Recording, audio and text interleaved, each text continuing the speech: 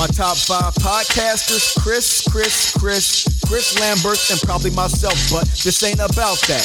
The Mundane Festival is where you're at. If you've been tapped in, you know what's up. If you're a first timer, hey, welcome to the club. The cost of admission is simply a subscription, then rating and reviewing it wherever you listen. Don't worry about change-ups, the cast won't break up. Even when that $1 million contract show up, a stand-up guy who's a stand-up comedian with a stance on everything from food to media. So welcome to the show, please take your seats. Let's find out what he's got in store this week. Who, me? I'm Don Will, your opening act. Thanks for coming out. Please clap.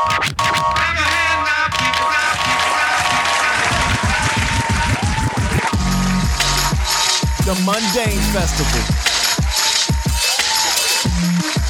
with your host, Chris Lambert. Hey everybody, welcome back to another edition of the Mundane Festival podcast. I'm your host, Christopher Lambert, recording this episode for Sunday, August 6th, 2023. Remember, as always, you can subscribe to the show on your favorite podcast listening apparatus. If you're really into this thing, go over to Apple Podcasts, Spotify, Google, wherever you listen to shows. Give this one a 5-star review. Let everybody know why you like it, because it's simply the right thing to do. And if you would like to take your love and appreciation of this show to an even deeper level, go over to patreon.com/mundanefestival. Subscribe. It's $3 a month for hours and hours and hours of bonus content. This is episode 665. One more close to the devil number. We're gonna do something. We're gonna do something special for episode 666. I'm gonna try to book Satan. I couldn't book Obama. I couldn't book Biden. I couldn't book Trump. But I'm gonna book Satan. I couldn't even get Saint Vincent on here.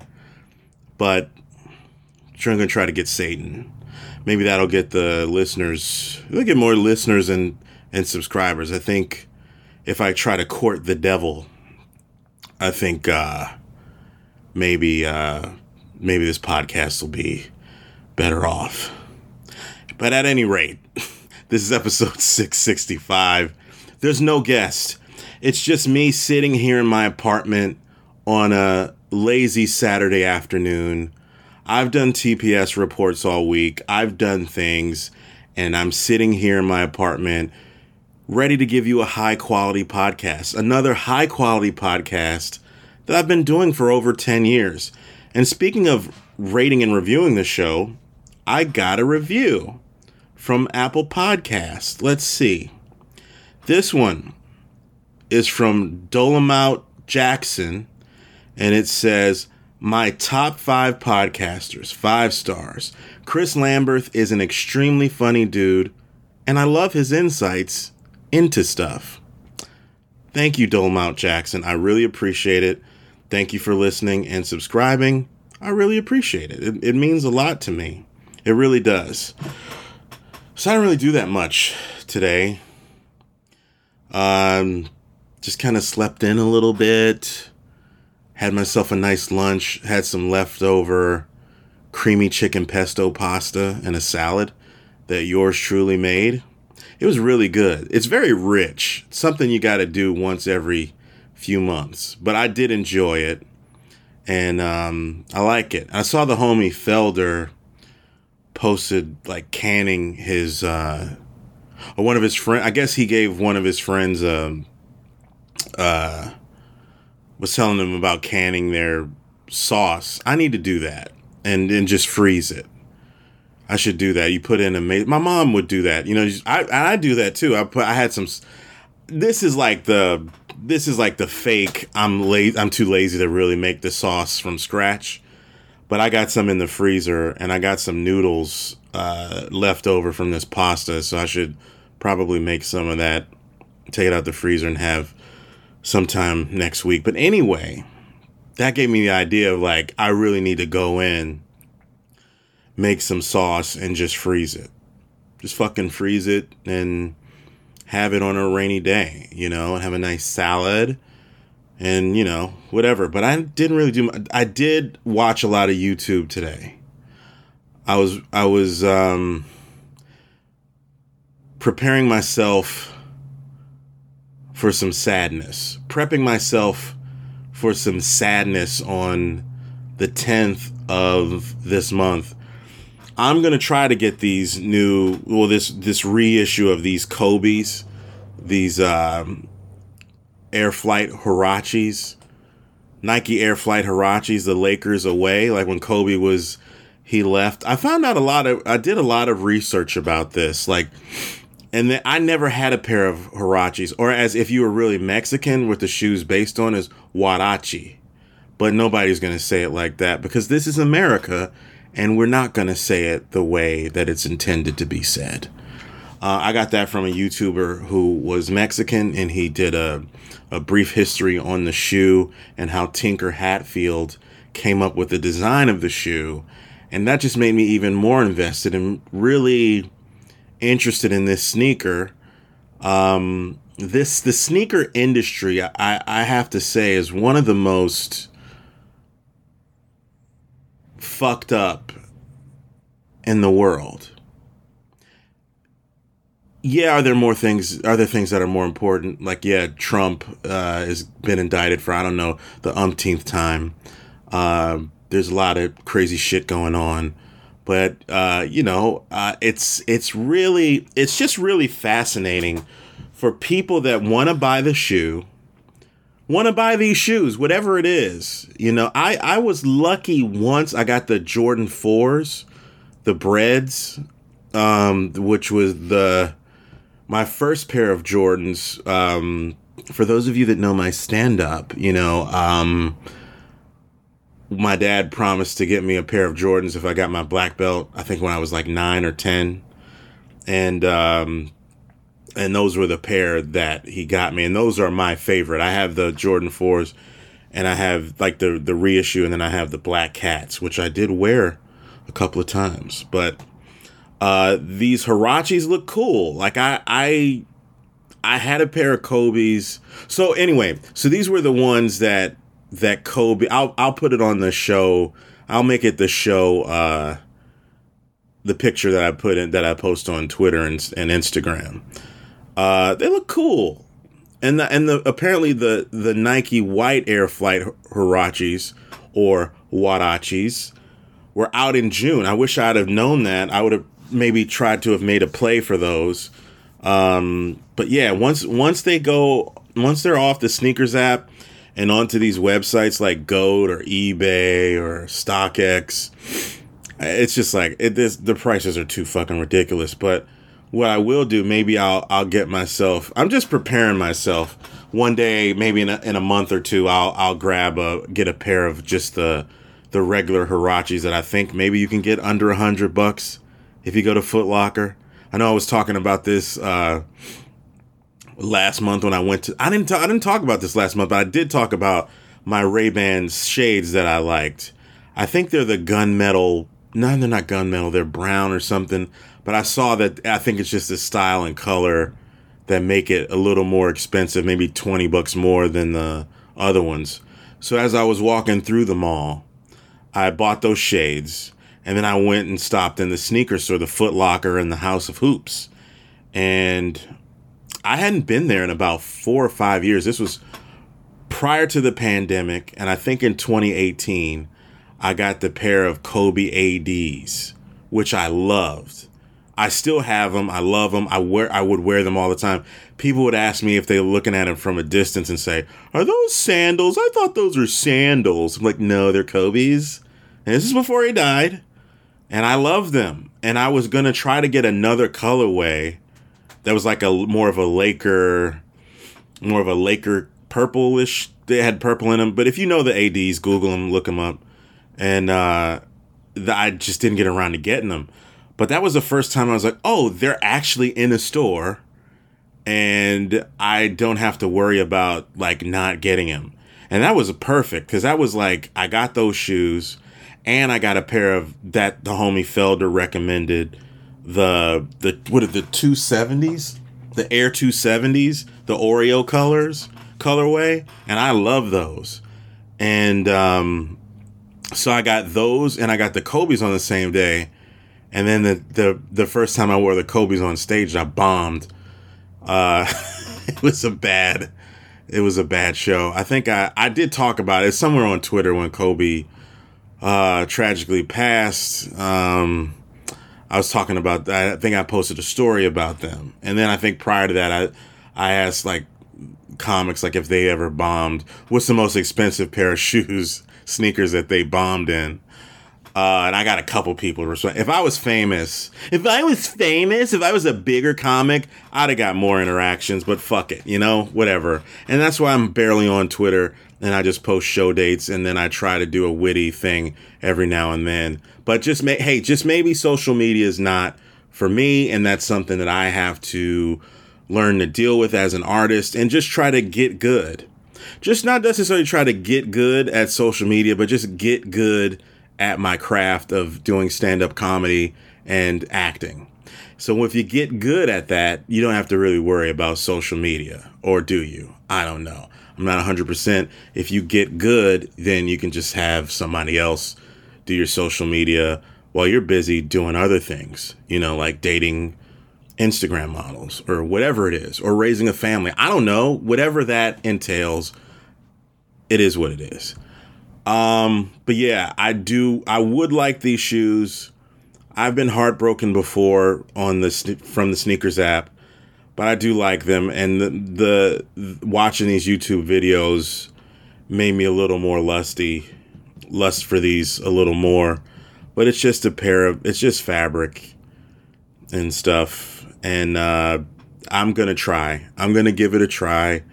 I've got my credit cards and stuff updated on the app because I haven't tried in years. So no, I did try last year, I think. No, I don't think you could. No. What's those like whatever those shoes were that they had them at Kohl's eventually.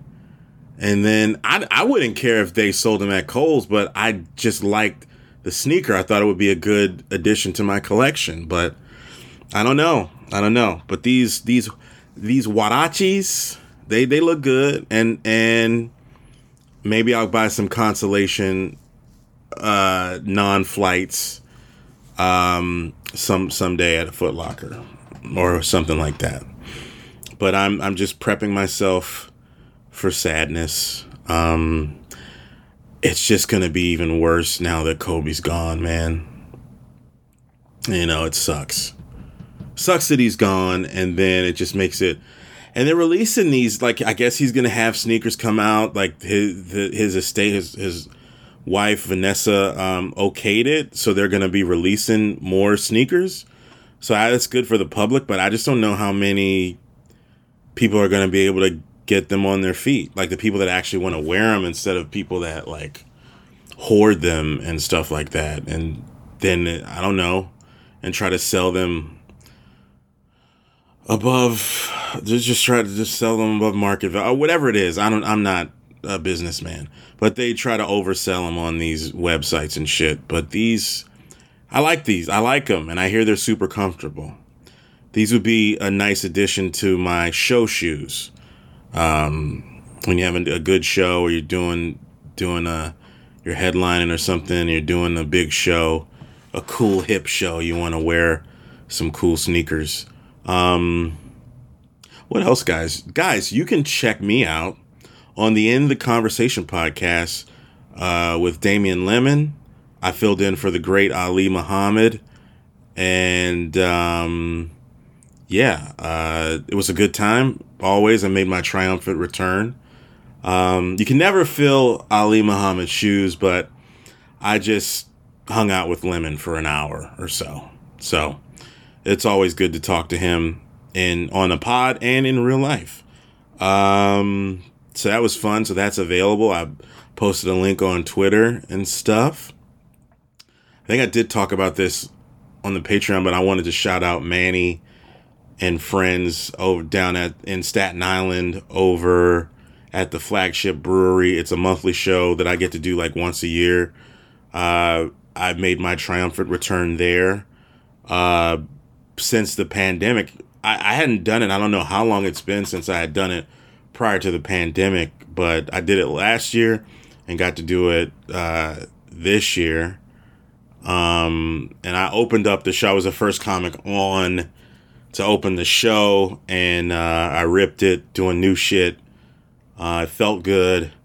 And I have another one another bit that I'm trying to work on that I've been thinking about, been ruminating about it for quite some time. And I'm going to try to make something of it. Going to try to make some funnies out of that. So that's good. I'm doing the super secret. Is it the super secret? The super secret comedy show. Super secret. Can I spell? Yeah, super secret comedy show. Is that it? No, that's something else. Ah, shit. Hold on. Let me see. I know. I was trying to click. Anyway, I'm doing. Wait, super. Maybe I'll edit some of this out. It's tonight. I'm recording on Saturday, but it's tonight. And, geez Louise, you'd think that, when you're looking for something on here, when you're really looking for, I didn't even have this queued up, so it would have been nice if I'd had this going. Damn it. That makes me mad. When any other time you could find the shit. To the Comedy Secret Show. That's what I'm doing. The Comedy Secret Show. And it's at Uck Billy. And it's in Williamsburg. The Williamsburg Greenpoint-ish area. So I'm doing that tonight at 8 o'clock. I'm excited. I always love... Brooklyn is different, and every time I remember even before the pandemic, I would go there because that's where I started. A little fun fact about me. I've talked about this before, but I started doing comedy. My first time going up was at New York Comedy Club in the Gramercy area. And then I would do stuff at my very first time going up was at Comics in the Meatpacking District, which no longer exists. And it was in a downstairs basement. They had the main stage upstairs. Downstairs, they had this place called Ochi's Lounge, and it was named after the guy who was the bathroom attendant in there. I think his name was Ochi, I believe, because if they named it after him, that was his name. And when that place closed, there was this like diaspora of like comedy, like the downtown comedy scene, moving over to Brooklyn, and you had Hannibal Buress's Knitting Factory show, and there's just tons of other shows in Brooklyn. So it's always good to like go there, but it's a different scene. That was like almost 15, 16 years ago. And God, wow. It's a long time to be doing something. 14, 15 years. And I don't regret it. I don't regret it one bit. But it's just long when you get long in the tooth and you get a little older. And I think about like that's where I started, and then now it's just a different set of people there doing stuff. And sometimes you think, oh, it's just different. So it's always good to go back there and do stuff. The last time I was there, I had a blast. When I was doing, I think it was like early June, I did Laying It Down with Shalewa Sharp and Carolyn Castiglia. I did their show, and that was really fun. I was like, oh, okay, this is different. And it was, I think they said it was in Bushwick. And it's like, okay, being there was like, oh, they've built up so much more. And I used to say when I started there, Lena Dunham's Ascent, she had just started like blowing up. and people started moving to Williamsburg and stuff. And I just kind of blamed. So I said, what hath Lena Dunham wrought? I would always say that because I remember going to a show on Saturday night, and there was like an Apple store in Williamsburg or something. And I was like, what hath Lena Dunham wrought?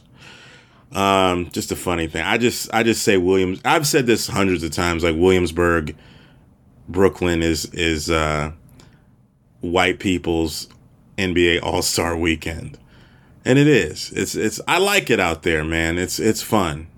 I've seen like so many. Culturally, it's just kind of like, at least for me, it's just fun shit going on. A lot of my favorite artists, like the Foreign Exchange, perform there. So much cool stuff going there. I remember hanging out. I remember one time going to Williamsburg. This had to be 2016. Yeah, it was 2016. I was seeing a girl. She couldn't go. So I ended up going with a buddy that I went to high school with, that was in town, that lived in Brooklyn, and his girlfriend. We went to go see Odyssey. And because I knew people, they got in free. And we had like this great like chicken dinner, like chicken, collard greens, mac and cheese. And then we got to see Odyssey. It was so dope. It was a good time. So I like performing there. And I'm excited. And I will try to bring the funny to that Greenpoint / Williamsburg area. But that just made me slightly reminisce. I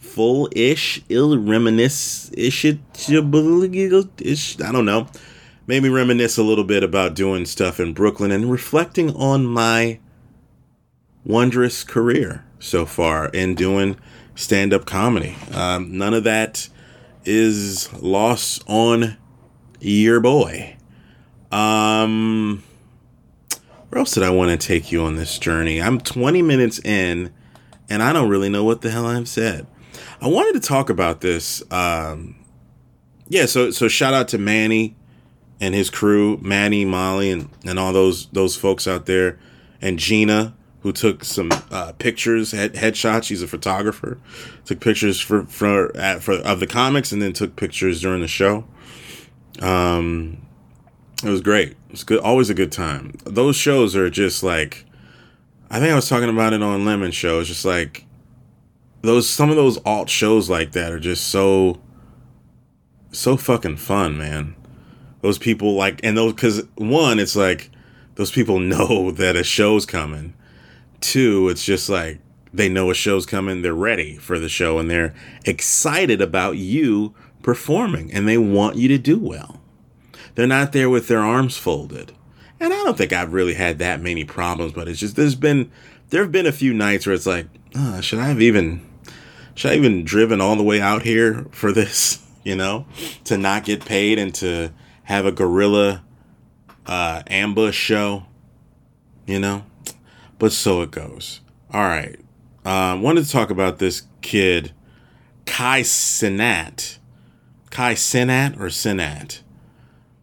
This YouTuber who was responsible for this riot in Union Square yesterday.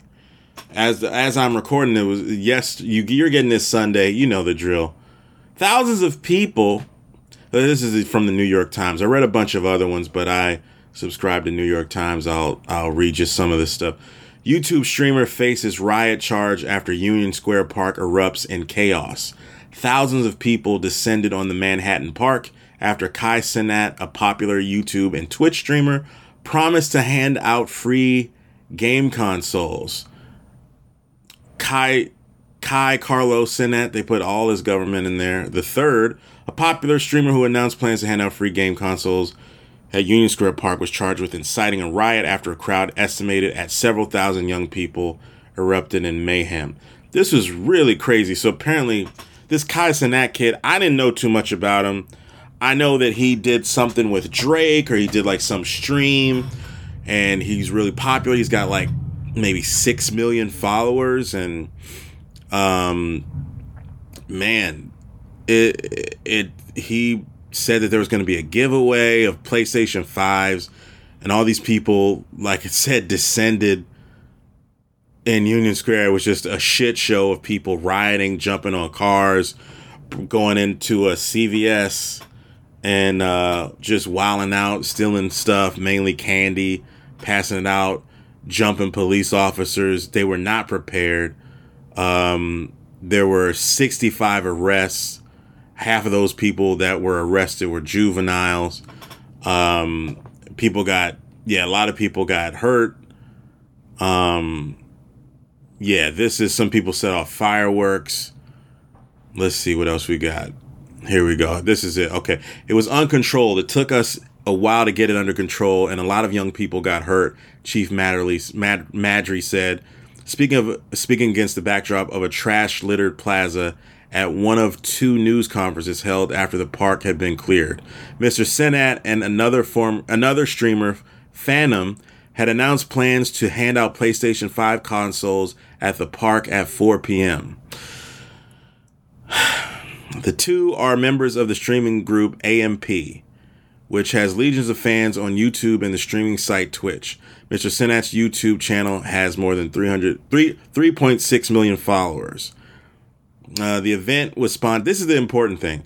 The event was spontaneous and came together without a city permit, Chief Madry said. The police learned of the gathering from a social media post around midday, he added. By 3 p.m., he said the post had gone viral. Hordes of young people were soon packing the park and spilling onto the surrounding streets and sidewalks where they blocked cars and pedestrians. The popular Union Square Green Market shut down early. Subway trains began bypassing the Union Square. Wow, I didn't know that. Began bypassing the Union Square station. As 4 p.m. approached and the crowd grew restless, the police department initiated a level 4 mobilization, its highest level response. While parts of the crowd remained mostly peaceful, others tipped into unruliness. One cluster of people stormed a construction site and then began hurling building materials, rocks, and bottles at one another, the chief said. You had people walking around with shovels, axes, and other tools of the construction trade, he said, adding that others had been lighting fireworks and tossing them towards officers and one another. While the scheduled giveaway time came and went, the pandemonium increased. Water bottles, basketballs, a computer, and fireworks sailed through the crowd. One group of young people pushed back against police officers carrying riot shields as they tried to move in to make arrests. A knot of more than 200 people standing near a flagpole at the center of the park directed a vulgar chant at the police. Images from the crowd scene showed people climbing into cars stuck in the crowd. Man, this is fucking... It looks like they updated this since I read it, but this was a fucking shit show. Nobody got severely hurt. Okay, well, I don't know about that. Nobody died. I was talking to one of my homies. I was texting one of my homies about it, and he was saying, yeah, thank God it wasn't. He said, let me see. What he told me. He was like, yeah, it reminds me of the Puffy incident at City College. And I didn't know what that was. And apparently, let me read this. College. I didn't know I was going to add this part, but it was a City College stampede that happened in 1991. The City College stampede was a crowd crush event that occurred on December 28th, 1991 in the City College of New York gymnasium during a charity basketball game headlined by hip-hop celebrities Puff Daddy and Heavy D. Outside of the event, crowds were able to break at least one glass door leading into the gymnasium lobby. The crowd then rushed the lobby and down a short staircase that led to the gymnasium. However, a set of doors at the bottom of the stairs opened inward into the lobby, not outward into the gymnasium, and 9 people were crushed to death at the bottom of the staircase, while 29 others were injured. No criminal charges were filed following the incident, although multiple wrongful death and personal injury lawsuits were filed.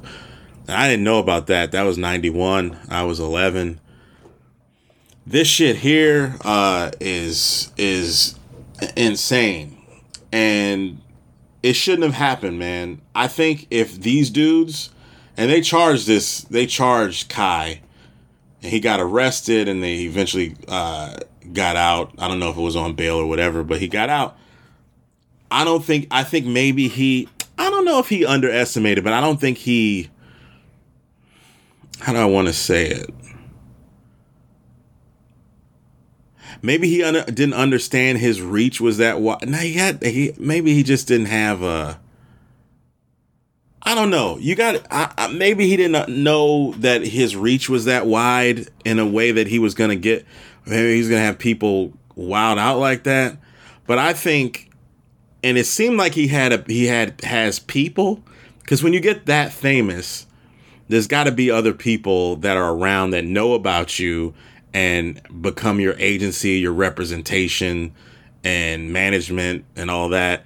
Somebody's got to get in his ear and say, hey, why don't you just make this an event that you have at a venue? You charge tickets for admission. You make some money off of this instead of just saying, come to Gramercy Park.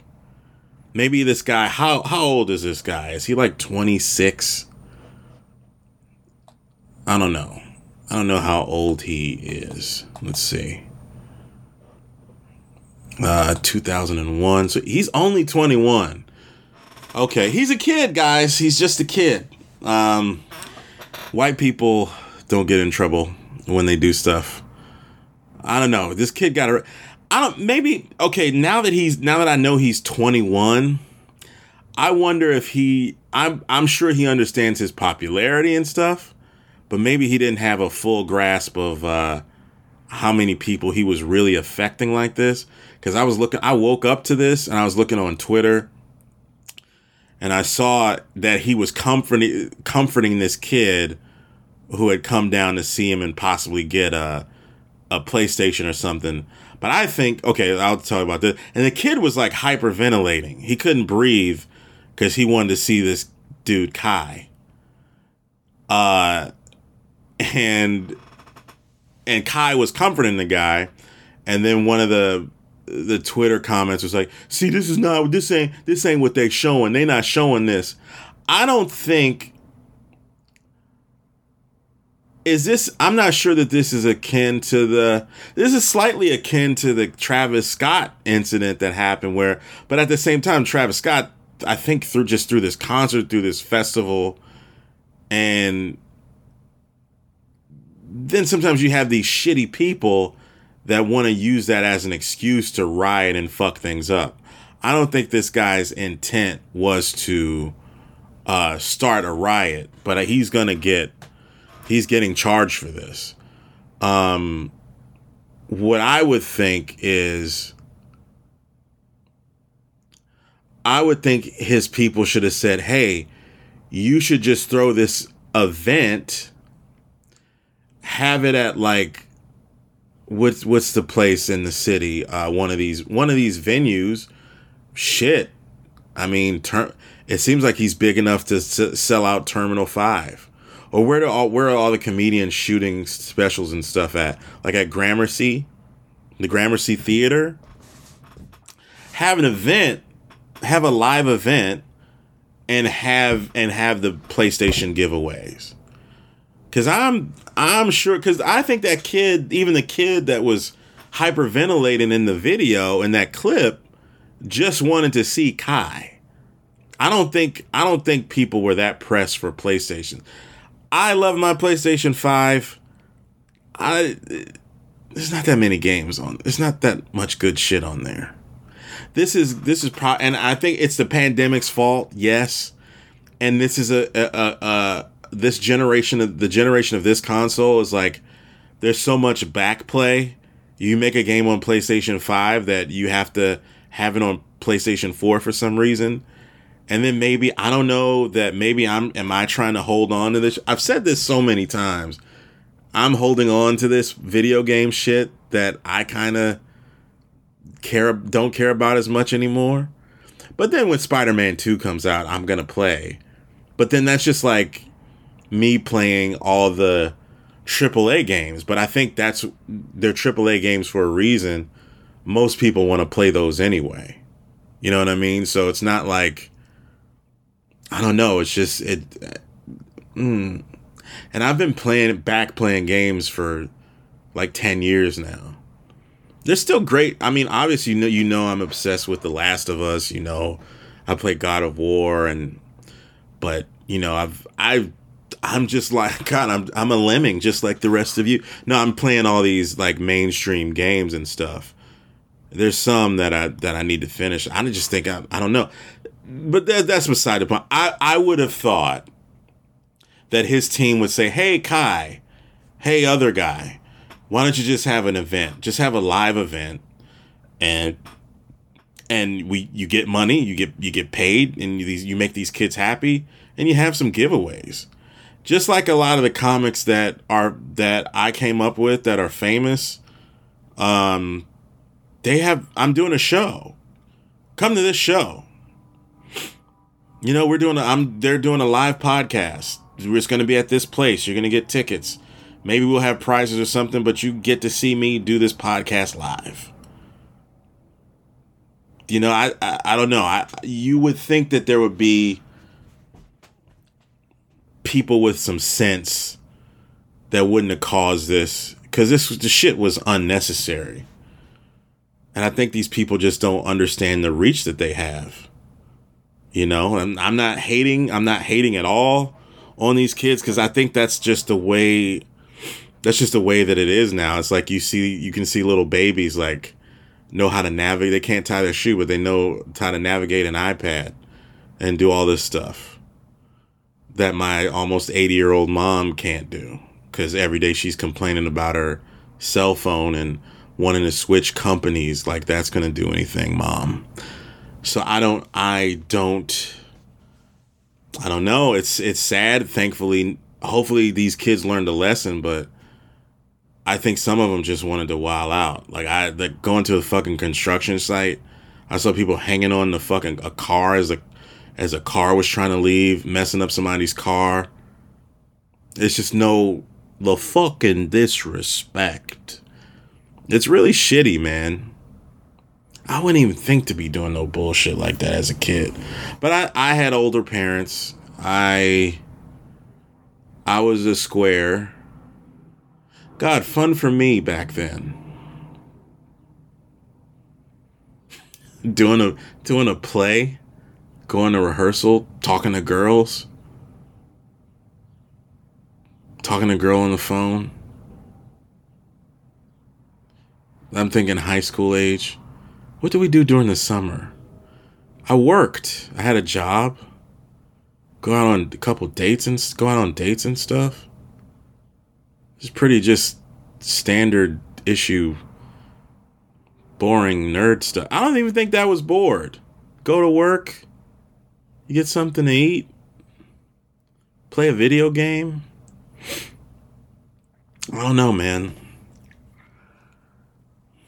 It's sad, but thankfully nobody got hurt. I watched this one story where this mom and her kid, they took refuge in I think they were going in that Burlington. I think she said she was going to Burlington Coat Factory, and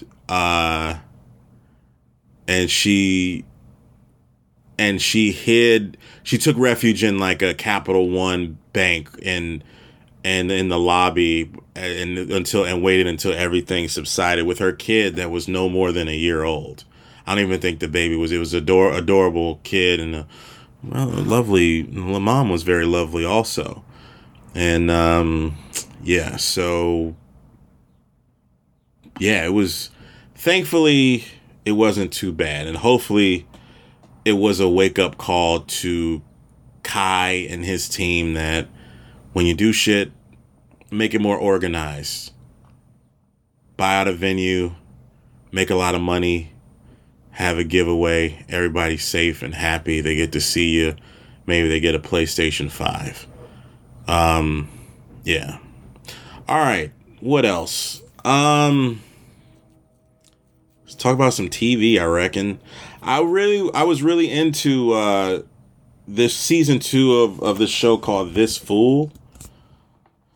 I remember liking it last year when it came out, when the season 1 came out, but this season seems like it got a lot better. It's a little more reined in, I thought, and it was good.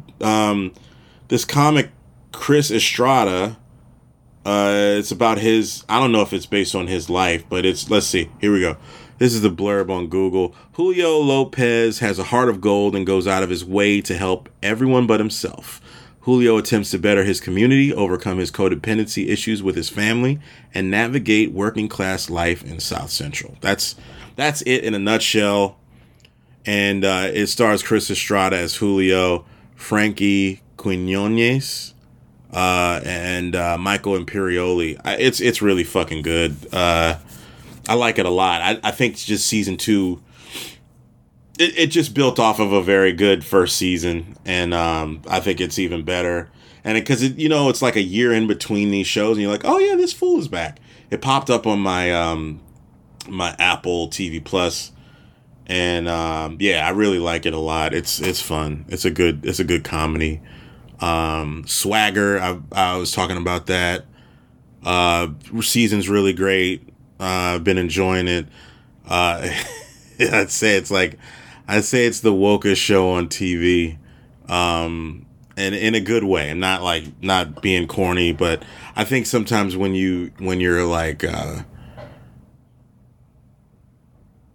when you're a bit, I like to say that my podcast persona, which is really me, it's me, my podcast persona and the stuff that I talk about on the podcast, I for the most part strive to be positive, but then sometimes I can be like, the cynical mind can overtake the most positive person. I'm pretty even keeled, but sometimes you can be cynical and you can just be like, all right, I get what you're trying to do, and you notice things that are a little too saccharine, that are a little too on the nose, and it's like, all right, I get it. But it doesn't mean that the show's not good. And I think this is really good. I like that they focus on, it's loosely based on Kevin Durant. So they say that they're in DC, even though they're filming it in like DC and Maryland. But I believe they shoot that show in like Richmond somewhere. It's good. I know Ice Cube was getting a lot of shit. We were talking about that on in the conversation, and I saw that the Ninja Turtles movie, and Ice Cube's character, he played Superfly, one of the mutants, who was the big bad in the movie. And I just said, you think Ice Cube would learn a little bit from his character's arc on in that movie? But I don't know. And then his son's on the wokest show on TV. But yeah, that's a lot of fun. And I didn't realize the homies on the Firestarter were telling me, well, not telling me, but saying it on the show. It's like they were talking directly to me. One of the kids is a prospect. He's going to be a freshman at Vanderbilt. Where's the kid? Now that I'm looking for him. Okay, Jason Rivera Torres. The guy that plays Nick is going to Vanderbilt. He's going to play for Jerry Stackhouse. I was like, because the guys on the Firestarter pod were like, oh, he's like the best player. He's like, I know they're making this about Jason. Jason's supposed to be like Kevin Durant, but this kid's really fucking good. The kid that plays Jace, I don't know if he hoops in real life, but he's related to Lauryn Hill. Like, he's Lauryn Hill's cousin.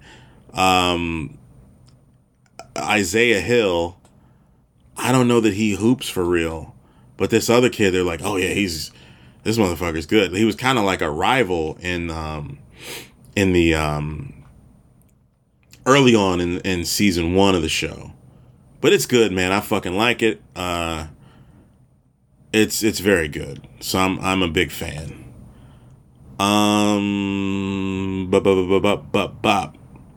What else? So that's good. The After Party, I just watched the latest episode of that today. That's good. It's fun. I was like, oh, is this all right? Then I started to lock into it a little more, pay more attention to stuff that's going on. I'm rocking with that. What's my show? Oh my god. Oh my god. Oh my goodness. Oh my goodness. What is the name of that show that I like? My Stuff. Now see, when I'm looking for it, I can't find it. I was just watching it. Reservation Dogs, the final season. I watched that. I like it. It's good. The main character, one of the main guys, Bear, is going on this spiritual journey. I wonder where this is going. But I like it. I liked it since it first started, so I'm into it. That's as far as I think that's pretty much it. I'm hearing mixed things about the Disney Plus show, the Secret Invasion. They're really shitting on it hard. I don't know. Some people like it, some people don't, and you kind of wonder: are they saying this because it's a black show? Is that why they're saying that? You don't really understand it. Is that why they're saying it? That they're like, oh my god, all this Marvel fatigue until the next fucking movie comes out. I think the next one, well, Loki's coming out soon, and but as far as the movies, as far as I know, I think it's not until November, so another 2-3 months. People are shitting on that, and they'll all be in the fucking theater. They'll all sell it out. It's gonna make me wonder if I need to see it premiere at another the small theater in the burbs, tucked away. I'm probably gonna do that when it comes out. So I don't know, man. People, they're gonna go see all these fucking things. But whether it's good or not, I don't know. But I know I'm a Brie Larson fan. I'm a Tiana Parrish fan. I like the little girl that was in the Marvel's Miss Marvel show. She's fine. It's all fine. I like that character, Miss Marvel, in the video game. That was the best character in the game. And then they had Black Panther. So she was my favorite. I think it's just because I built her up more than anybody else. And she had that embiggen power feature thing that was pretty dope. All right. Muzak. Let's do some music. Music. Black Milk. Black Milk has a new album. And I liked it. It's called Everybody Good. Oh, they have. I'm just clicking on this randomly. Pitchfork's snobby fucking site gave it a 7.2. It's at least an 8 or a 9. I don't know. I didn't know. So I didn't know. Like Black Milk, he's another guy. Like I've been listening to him for a long time, and I believe I think I did become more familiar with his work from his production that he was doing for Elzhi and Royce da 5'9", like projects that they did together. And then his newish stuff, I got to go back and listen to, like Fever that came out a few years ago. And he had one of my favorite records called Album of the Year that came out in 2010. And I think the first record is on that. I think the first record on that is called Album of the Year, if I'm not mistaken. I'm looking at my phone here. And of course, now that I'm looking for something, it's going to take a little longer for me to look up. But the first record's called 365, which is like on my like pre-show get ready to do comedy rock out playlist. It just goes really hard. The drums are crazy. Drums are also crazy on this record called Oh Girl, which is just kind of like it's not necessarily a love song, but it's a girl song. It's just like it's just dope. It just goes hard. And I like to harmonize to the hook. It's official. But this guy, I mean, it's just a dude whose work I just appreciate. And I didn't realize, I don't think I was following him. I'm probably still not following. I need to follow him on Instagram. That one of my favorite artists, the generational great Fonte, has a song on it called No Wish. It's pretty deep. And he was posting about it. He's like, oh, the album's coming out. It's just like, the album's coming out Friday. It's like, oh, Fonte's on the track. And I was like, let me listen. And I listened to it on my way to a show, was vibing out to it. And it's songs that's like still, I've been listening to it for a couple weeks, and it's songs of theirs are still in my head in a good way. Like the hooks are in my head, and like I'm thinking about them and stuff like that. And this is a really fucking deep ass song. And it's like, oh shit. And so you're like, wow, okay. It's good, man. Everybody Good is good. It's a good album. That's music. Let's do some, that's the music that I've been listening to. Otherwise, I don't think it's been that much new stuff that I've been listening to. It's not music, it's comedy. You want to check out the homie Justin Williams, who was on last week. America's Little Cutie Baby. That came out yesterday on Friday the 4th. It's good. Actually pretty inspiring. Just listening to him talk about it. He was like, it was kind of a throwaway thing, but to me, it's what stuck with me. He's like, yeah, I just booked this date. What dates do you have? What he said, the caveat. And they booked him, and he was like, I'm one shot, one chance, and he, did his thing, man. So it was good. So check that out. Support other comics that are on the show, that have been on the show, and go see their stuff. Go buy their stuff when it comes out. These people we do these podcasts for nothing.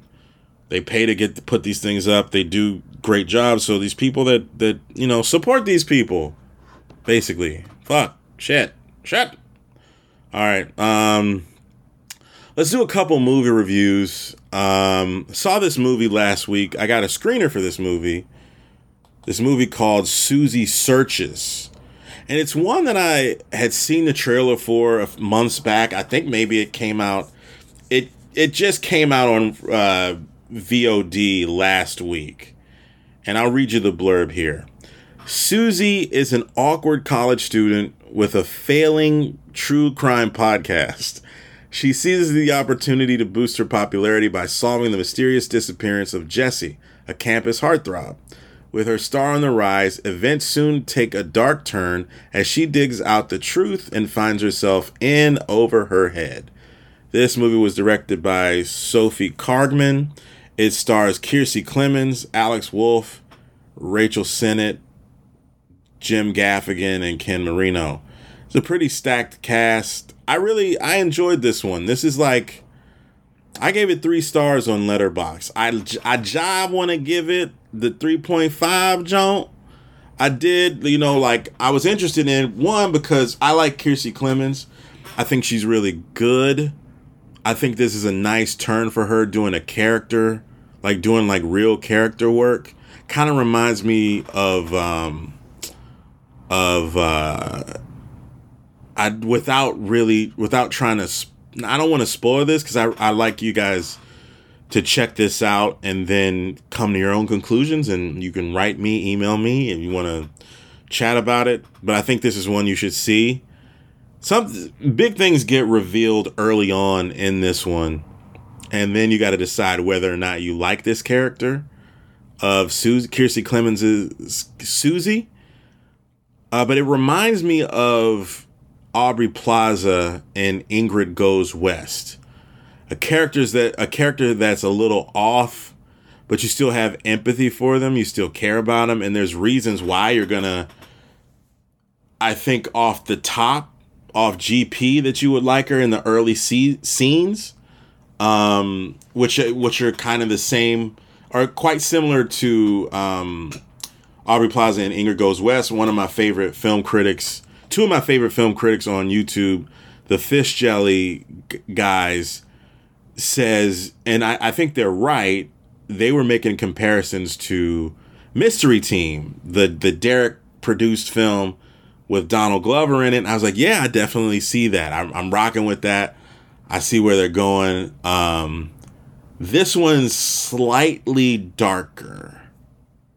This is slightly darker because there's a thing that happens halfway through the movie, and it's like, oh, this got really bad. Things got really bad for these people in this movie. And it's like, oh shit. So I think it's good. I think it's an entertaining watch. I think it's something that if you watch it, you watch this on demand, you rent it, I think you will be satisfied. I think you will be satiated because it's like, it's actors that you like. Alex Wolff is in this. He's a guy that pops up in a lot of things. Ken Marino, Gaffigan's been popping up in stuff a lot lately. He's a guy that I appreciate his career as a comic who's like a top-notch touring comic that makes these interesting turns and picks these interesting roles to do when he doesn't have to do them. And he picks interesting things to be a part of. So I did enjoy it. And I think it's worth your time. I think it's one that you would rent and enjoy. A lot of time, I haven't really, a lot of these films that you rent on VOD, it's just kind of like ho-hum. It's kind of like, it was all right. And then when you see him on like a week later or two, you're like, fuck, if I'd have waited a week, I wouldn't have had to pay extra for this movie. But this is one, I'm sure it'll be on a streamer at some point. But if you like Kiersey Clemons, it's definitely one to check out because it's a nice and interesting turn that she makes in this one. So I would recommend it. I think maybe, this one, I was satisfied.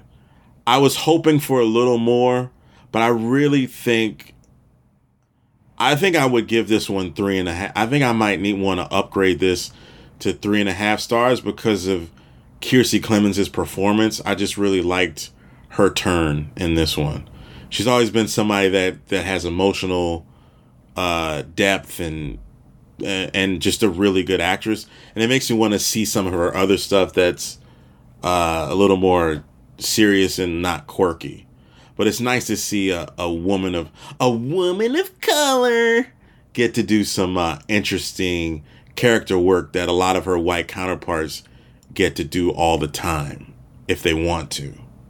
So I think I'm gonna upgrade that to 3.5. Let's do another movie. This other movie, Shortcomings, just came out yesterday in the theater. I went to see this.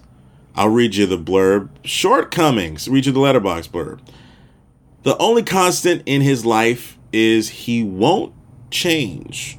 Ben, a struggling filmmaker, lives in Berkeley, California with his girlfriend Miko, who works for a local Asian American film festival. When he's not managing an art house movie theater as his day job, Ben spends his time obsessing over unavailable blonde women, watching Criterion Collection DVDs, and eating in diners with his best friend Alice, a queer grad student with a serial dating habit. When Miko moves to New York for an internship, Ben is left to his own devices and begins to explore what he thinks he might want. This movie was directed by Randall Park, and Shortcomings is based on a graphic novel. And I want to get the author's name. Adrian Tomine. I think this came out 16 years ago, the book. Let's see when it came out. I'm looking at this. Ah, shit. I know. Came out in 2007. Okay. All right.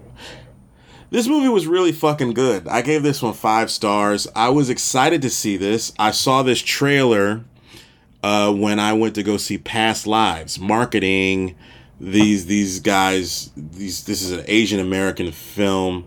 Randall Park of Fresh Off the Boat fame. And I fucking love this one. So I saw the trailer and I was like, oh shit. Like, all right, I want to see this. And it fucking delivered. I was so surprised that it was playing, that it wasn't premiering only in the city, only in New York. and it was playing in the Burbs. It was playing at. I initially got a ticket for at the Palisades Mall, where Levity Live is, and then I saw it was playing closer to me in Ridgefield Park. So I was like, oh, let me go to Ridgefield Park. They got the reclining seats, the plush seating in a old school style office park area. So I went to see it there, and it's just really fucking good. It's funny. There's some things about the main character that I see in myself, and I'm like, oh boy. And but at least this one, at least Ben has a girlfriend. I do not. And it's very interesting, and his arc is, I really like his arc. I really like this woman. What's his friend's name? Alice, who's played by Sherry Cola, who's blowing up, who was in Joyride, and she was also in. I think she was the main character in Turning Red, which was also very good. Yeah, man, it's just really good. I was trying to think what it reminded me of. This hit hard. Like, it's not on the surface level. It's not like on the surface level. It's not. How do I want to say it?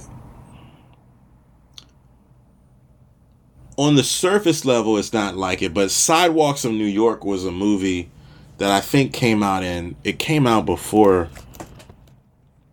Did it come out before 9/11? It's just one of these joints.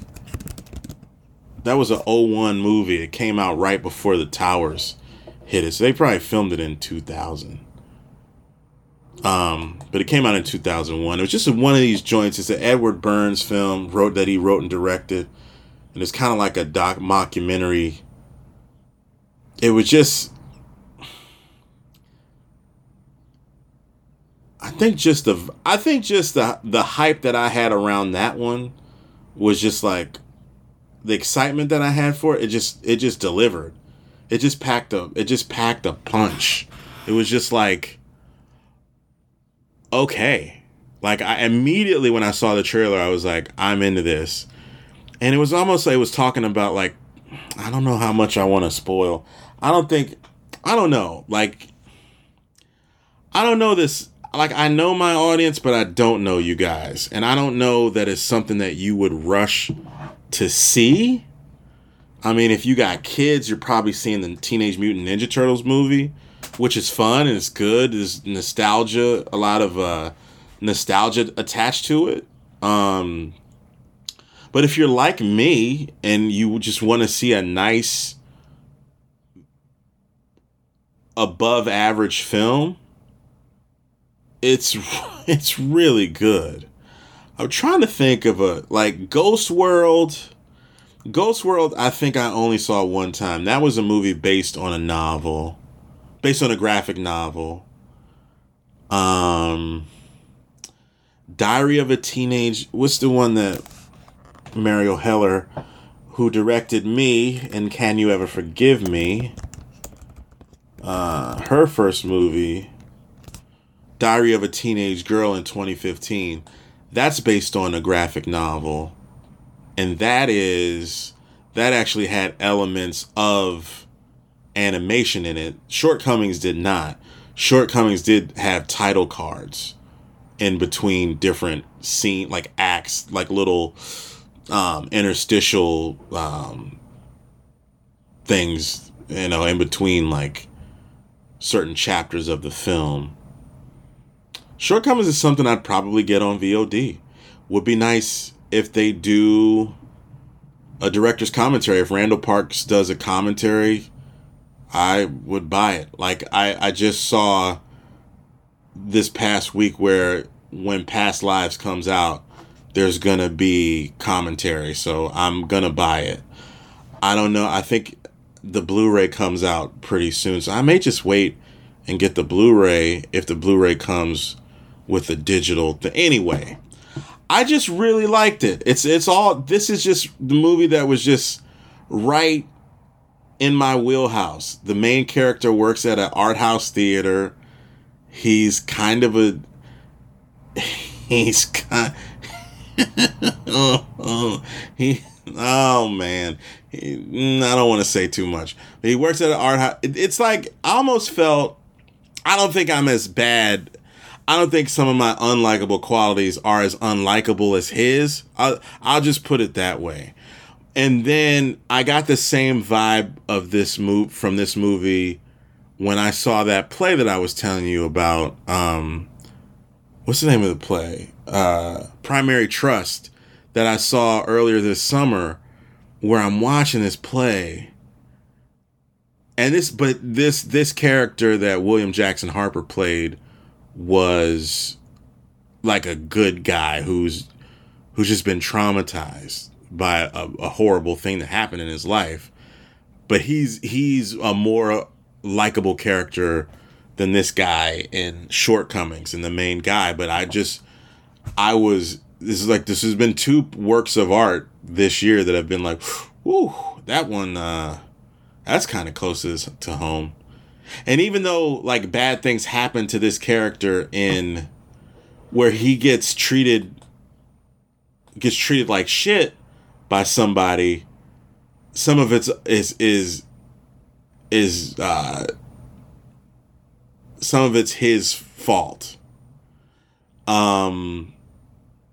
Yeah, so it's really good. It's just like how do I want to say it? Like, I felt like, oh, there's some of me in this. Oh shit, I wasn't expecting for it to kind of cut that deep. And you see everybody. Yeah, it's just really good. It's just one of them ones, man. I think this is gonna have to. It's still relatively early. We got 4 more months left in the year.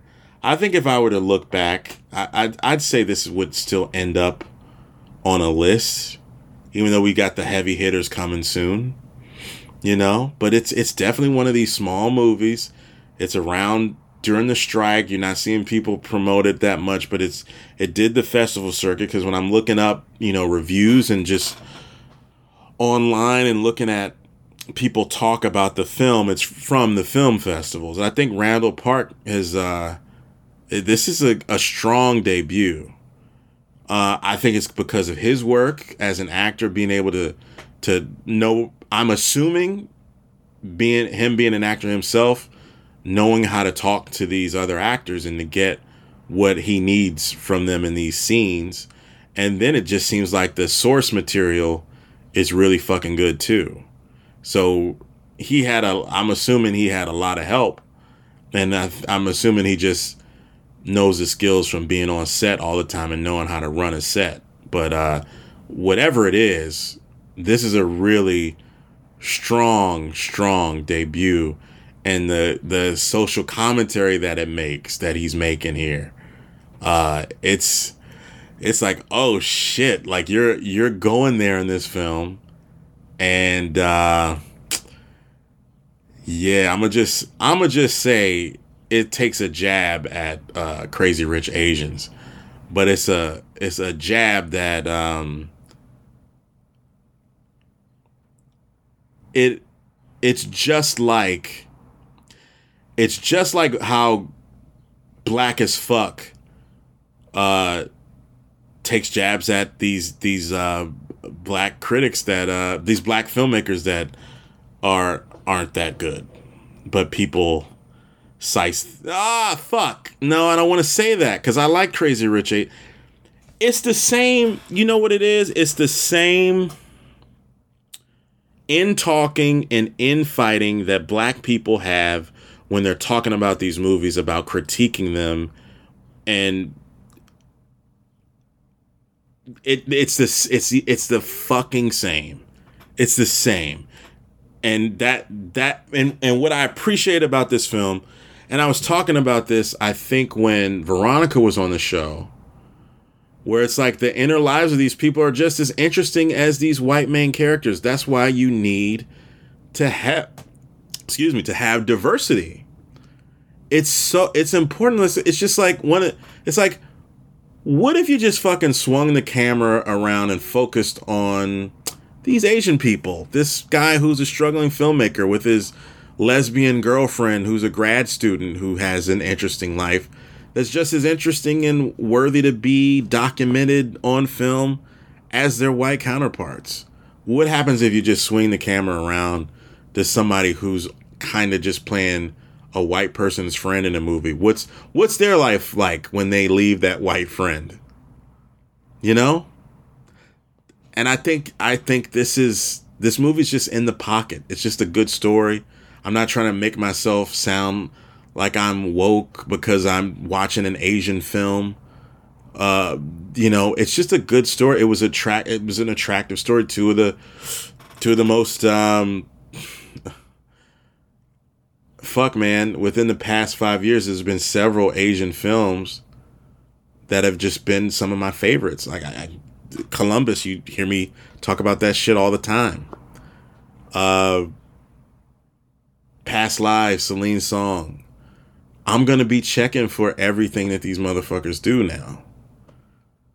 And it's good. It's really good. It brings up, it's just like, it's a meditation on like a lot of different things about like interracial relationships, sexuality, the film industry. Another thing, like the technical aspects, the way, like the editing that I noticed, like there's an early scene and I'm looking at it, I'm like, why did he linger on this shot that was just like, why did he do that?